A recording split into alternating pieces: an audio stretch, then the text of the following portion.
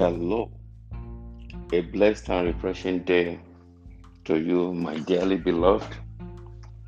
I welcome you to Arise Devotional for today, Friday, the 30th day of April 2021, on the platform of the Builders Forum. My name is Abraham Olufemi Ojimi. Thank God today is Friday and the last day of this month of April 2021. May it be a crowning glory day for us in Jesus' name. Amen. We have been journeying on our devotional series for this week with the topic Sustaining the God-Man Relationship.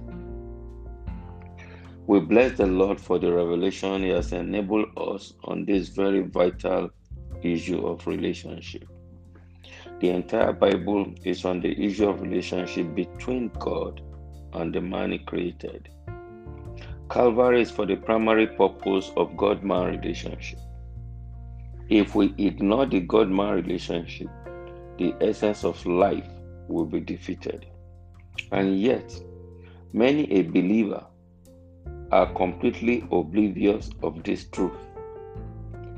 The Lord will help us.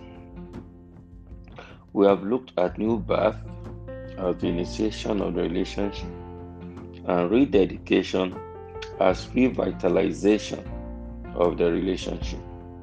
Today we want to look at the core facilitator of the relationship, and that is affection.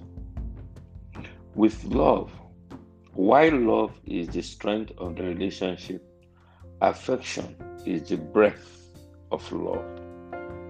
Without affection, no matter how strong love is, it will eventually wane. In James chapter 4 verse 8, the Bible says, and I read, "Draw near to God, and He will draw near to you. Cleanse your hands, ye sinners, and purify your hearts, ye double-minded." End of quote. It is a reciprocal action, and it is with the heart we draw close to God. Hear God's lamentation in Isaiah chapter 29 verse 13, and please permit me to read the God's Word translation. I read, "The Lord says, these people worship me with their mouth and honor me with their lips, but their hearts are far from me, and their worship of me is based on rules made by humans." End of quote. The heart is the seat of affection. Affection is characterized by fondness, and according to Alexander Hamilton, the human affections, like the solar heat, lose their intensity as they depart from the center. God is that center. He must be the subject of our affection. Fondness is the indicator of affection, and divine presence is the manifestation. Where affection is, divine presence is manifested.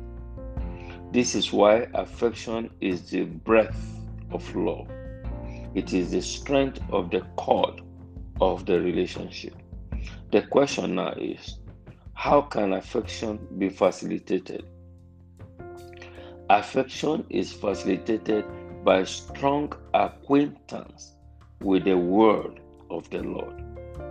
Jesus gave us a counsel in John chapter 14 verse 23, and please permit me to read the Passion Translation.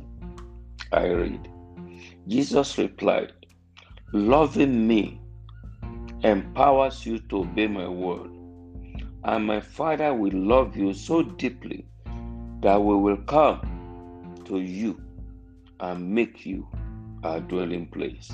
End of quote. Affection makes you his dwelling place and eternally sustains the relationship. That reminds me of the song we used to sing back in those days. "I will make my life your dwelling place. I will build your throne in my heart. Come, Father, come, Son, come, Holy Spirit, come and take your place in my life. You can make this your song all through this weekend and even your life song, and see how that fatherhood relationship will be stronger and stronger by the day. Protect your affection for the Lord, and your relationship with Him will be intact. Please let me pray with you. I curse everything fighting your relationship with the Lord. I prophesy a new fire of affection to begin to burn between you and the Lord today. Your love for the Lord will not wane nor wear out.